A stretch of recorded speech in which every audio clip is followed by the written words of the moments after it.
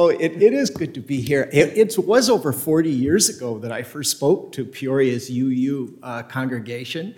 Downtown, of course, right by the hospital in the building. And this is one of the communities that I usually, if I speak to a religious congregation of any kind, any church, I am way to the left of the group, and usually am considered way too humanistic and secular and grading. This is the one congregation that occasionally I get into conversation with afterwards, and I'm said I was far too to the right or too religious or spiritual. So we're going to play with that today. This isn't a sermon. This is a talk to explore. And as I do so, I do want to shout out watching us over the, I guess, Zoom or Facebook this morning, are two former members of this congregation. Some of you would know Ann Growie and Rick Growie.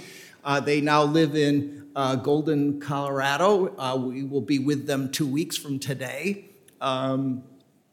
We see them quite a bit out there, but they are watching, and so we can welcome them into our group this morning too. But here is what prompted my thoughts for today and what I want to share with you. And I want you to be thinking about this. We have been very fortunate in the United States. We have polling organizations that for decades and decades and decades have surveyed Americans to find out, what's going on, and including not just our political views or about social issues, but about religion. And Gallup poll did this for years, and they would ask people, do you believe in a God? Is this belief important to you or not very important? And do you attend services? But in more recent years, it's been a group called the Pew Research Center. And the Pew Research Center gives us our best possible surveying of our fellow Americans about topics of religion and spirituality. And this last fall, they had been realizing for a long time that church attendance is gradually going lower in the United States, at least compared to the 1950s weekly church attendance. The number of Americans who say that biblical-centered concepts of God are important to them is declining a bit, but they knew that this didn't mean that just because people weren't as church-centered, that they were perhaps less spiritual in some other sense. And they released their most comprehensive survey of spirituality in America, and this came out late in the fall, and it's my thoughts about this. I used to say to students, imagine you are coming to Bradley University in the fall, and you get a letter from the person who is going to be your roommate, and the first sentence says, I think you should know I'm a very religious person. And then you spill your can of soda pop all over the letter, and you can't read anymore, and that's all you know is what they said in that first sentence. What are your thoughts? Are you looking forward to being the roommate of this person? Are you dreading having this person be your roommate? What assumptions do you have about their life in and out of the classroom, et cetera? And will they be a good roommate to have? Well, maybe we could ask this. The words religion and spiritual are really the same words. And if you look at what they mean some, and I'll play with this a little more, belief in something more than what we can objectively measure with our 5 physical senses, some sense of recognition of and wanting to align our lives with something more than natural, more than physical, if you will, supernatural, metaphysical. In recent years, we have somewhat arbitrarily divided the words religion and spirituality a little bit. Again, they really mean the same thing and can be used interchangeably. But we've tended to use the word religiousness for people whose inclinations towards this more than physical is centered around and connected with a church tradition. The scriptures of that tradition, the practices and rituals and conceptions of deity of that tradition. And we've tended to use the word spiritual for really the same thing, excepting people who don't feel bound by a single tradition and aren't as channeled by a specific scripture or community's historic way of understanding those. So anyway, the Pew Research Center wanted to go about asking Americans about their spirituality, whether or not it was connected to church belief and practice or not. And I think that this provides all of us here a thought. Because if you got that same letter where someone said to you, I consider myself a very spiritual person, what are you assuming about them? What kinds of preconceptions? And is this really a good thing or a not thing? And we know very much that the UU tradition has a certain bit of going back and forth and a little bit of complexity. And in any congregation, there's going to be quite a diversity of thoughts about how good it is to be a spiritual person and what all might be meant by that. Well, let's start with what the Pew Research Center told us. And first of all, their nationwide survey told us that 70% of Americans consider spirituality to be an important part of their identity. 70%. We live in a day and age of think of how electronic computers, electrical engineering has defined the way we gather information and process it. How much we live in a world where we have mapped the human genome through scientific investigation. We are so, science and technology so permeate our life, and yet 70% of Americans tell the Pew Research Center that spirituality is important to them. Now, many of these people do attend, of course, religious organizations, but many don't. And yet still. Now, what did Pew Research Center ask these people? What did they respond so that this word spirituality could be measured and we know?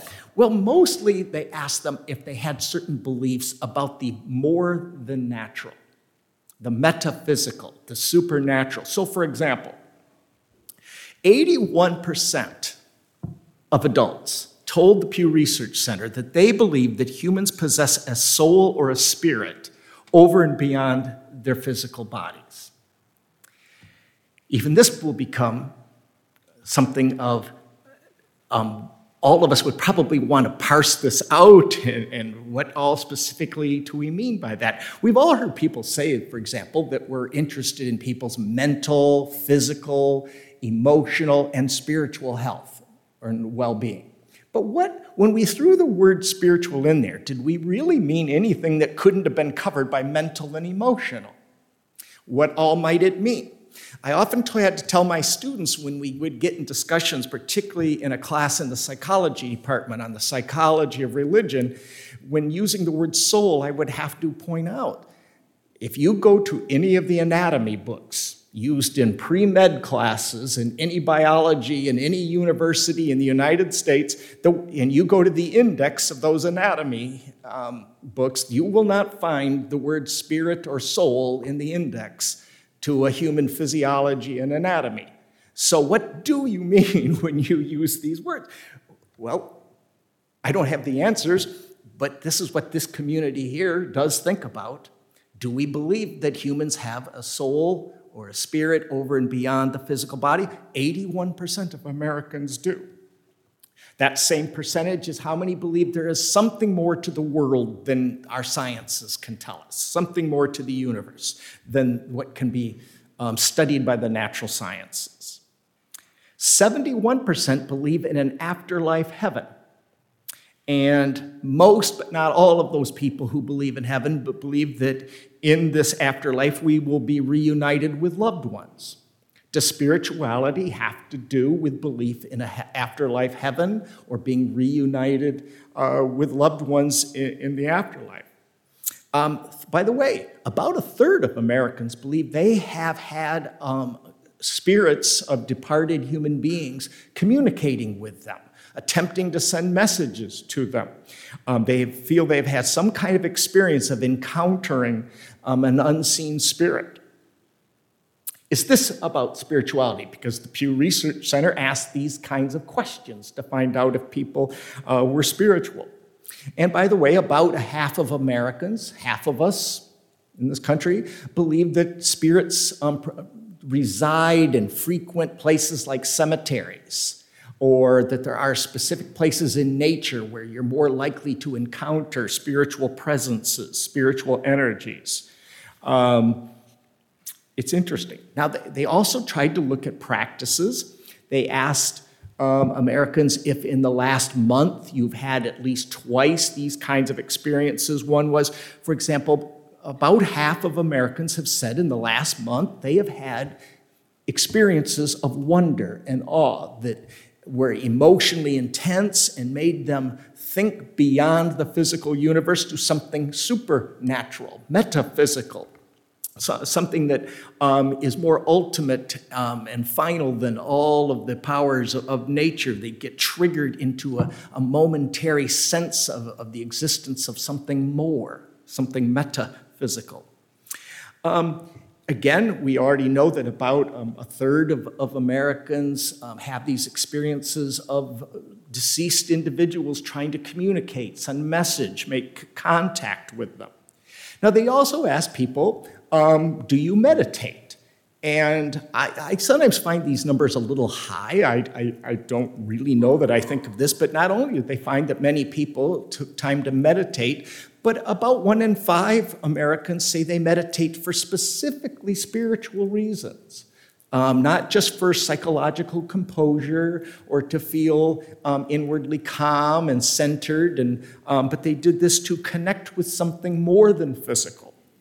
Something distinctively spiritual.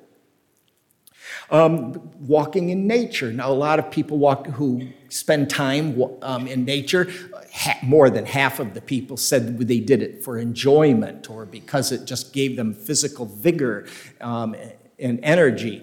But about a third of people said that this was a time where they felt connected with what is more than natural, metaphysical. So being absorbed into nature became a spiritual activity more so than just a recreational activity.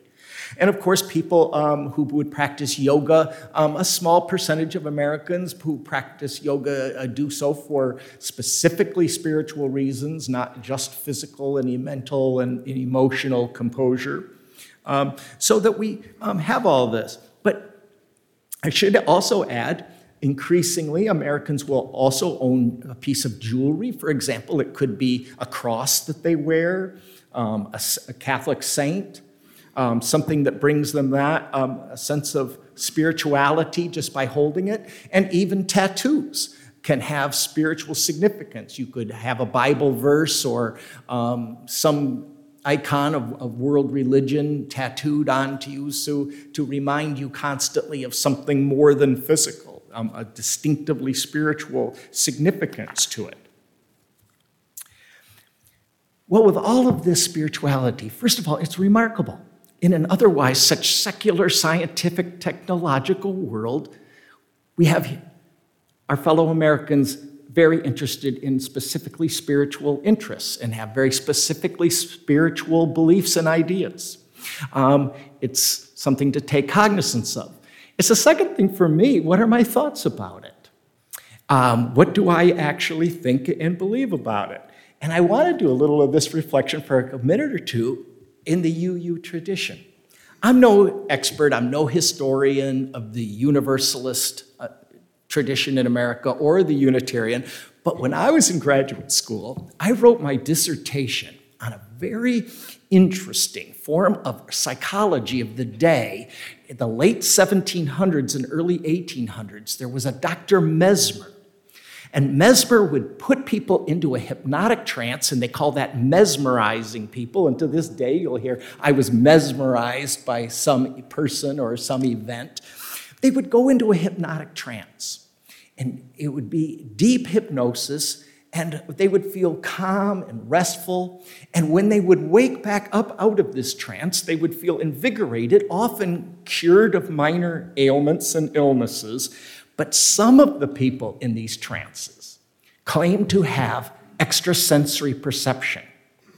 telepathy, clairvoyance, being able to even influence events at a distance with just their thoughts. And still others, a few, claim to be in a state where they could communicate directly with the spirit world and bring messages. So that modern spiritualism in the United States came out of this mesmerizing people.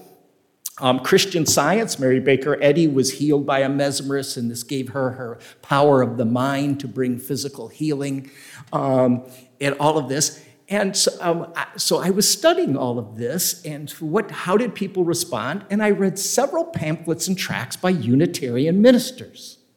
And all of the tracts responding to this spirituality and belief in the supernatural back in the 1800s that I read by Unitarians, universally, the Unitarian ministers thought that this was a superstitious fad, and that people were getting carried away in flights of fantasy and letting little anecdotal moments spur their imagination, and it was mostly delusional thinking. And they called for people to be more critical and analytic of all of the claims that were coming out of these people who were mesmerized and having these supernatural or spiritual experiences.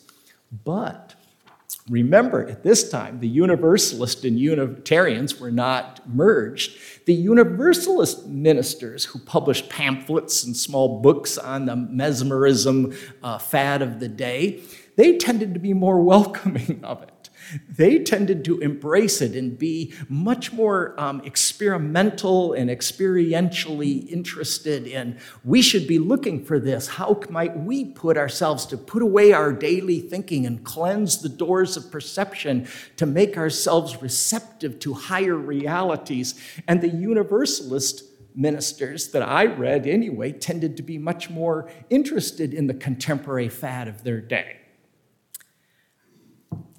I was in my early and mid-20s and really couldn't make sense of this one way or the other, and didn't know for sure what I thought of the spiritual enthusiasms of the 1800s, spurred on by this mesmerism phenomenon. I still don't fully know. And I was very interested in going to the web before today and the thoughts, and I just pulled this off of the web. I actually cut and paste from the website for the Peoria UU Church. If you look at the 7 principles that guide the community and the congregation here at the Peoria UU, nothing in the 7 principles is specifically metaphysical or supernatural. It has to do with ethical compassion and a concern for human well-being and natural well-being throughout the world. But when you look at the sources of thought and the sources of faith, the very first one says direct experiences of that transcending mystery affirmed in all cultures, which moves us to a renewal of the spirit and an openness to the forces which create and uphold life. And then if you go 3 down, the very next one says, we should be guided by humanist teachings which counsel us to heed the guidance of reason and the results of science and warn us against the idolatries of the mind. So here we are. How do we make sense? And I'd like to kind of begin to put some focus now finally on thoughts on spirituality by saying, I've come to these, I think, final views. And the first of the 3 is that spiritual experiences, people who feel they've connected with a higher reality, people who feel they have connected with something supernatural and more than physical, are obviously going to be important and authoritative to those people who have those experiences. And they should be. We should be guided by our experience. I would like to step back and caution all people who have had these to be aware what I've become increasingly aware throughout my life about my experiences like this, that I'm capable of self-delusion.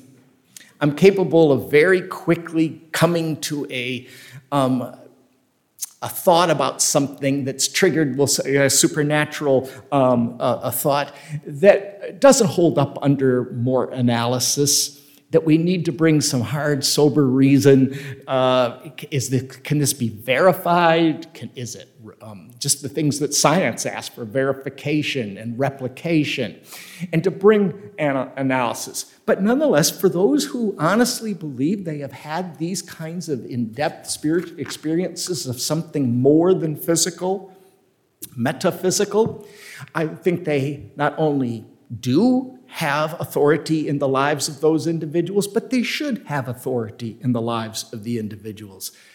But my second reflection is this, that no matter how convincing those experiences are in the inner lives of others, I am not bound to completely capitulate to that. I am not bound to accept uncritically the experiences of other people. I still have the right and must be a lamp unto myself, as the Buddha would have put it, to be a critical analysis of the experience. And so I don't need to blindly follow others just because of the convincingness of their inward experiences. But when we find that 50, 70, all those numbers I threw out earlier of Americans who have vivid spiritual beliefs, experiences, it reminds us how important spirituality is to the lives of our fellow Americans and to ourselves. And I think that in the UU tradition, it's important maybe to ask this question.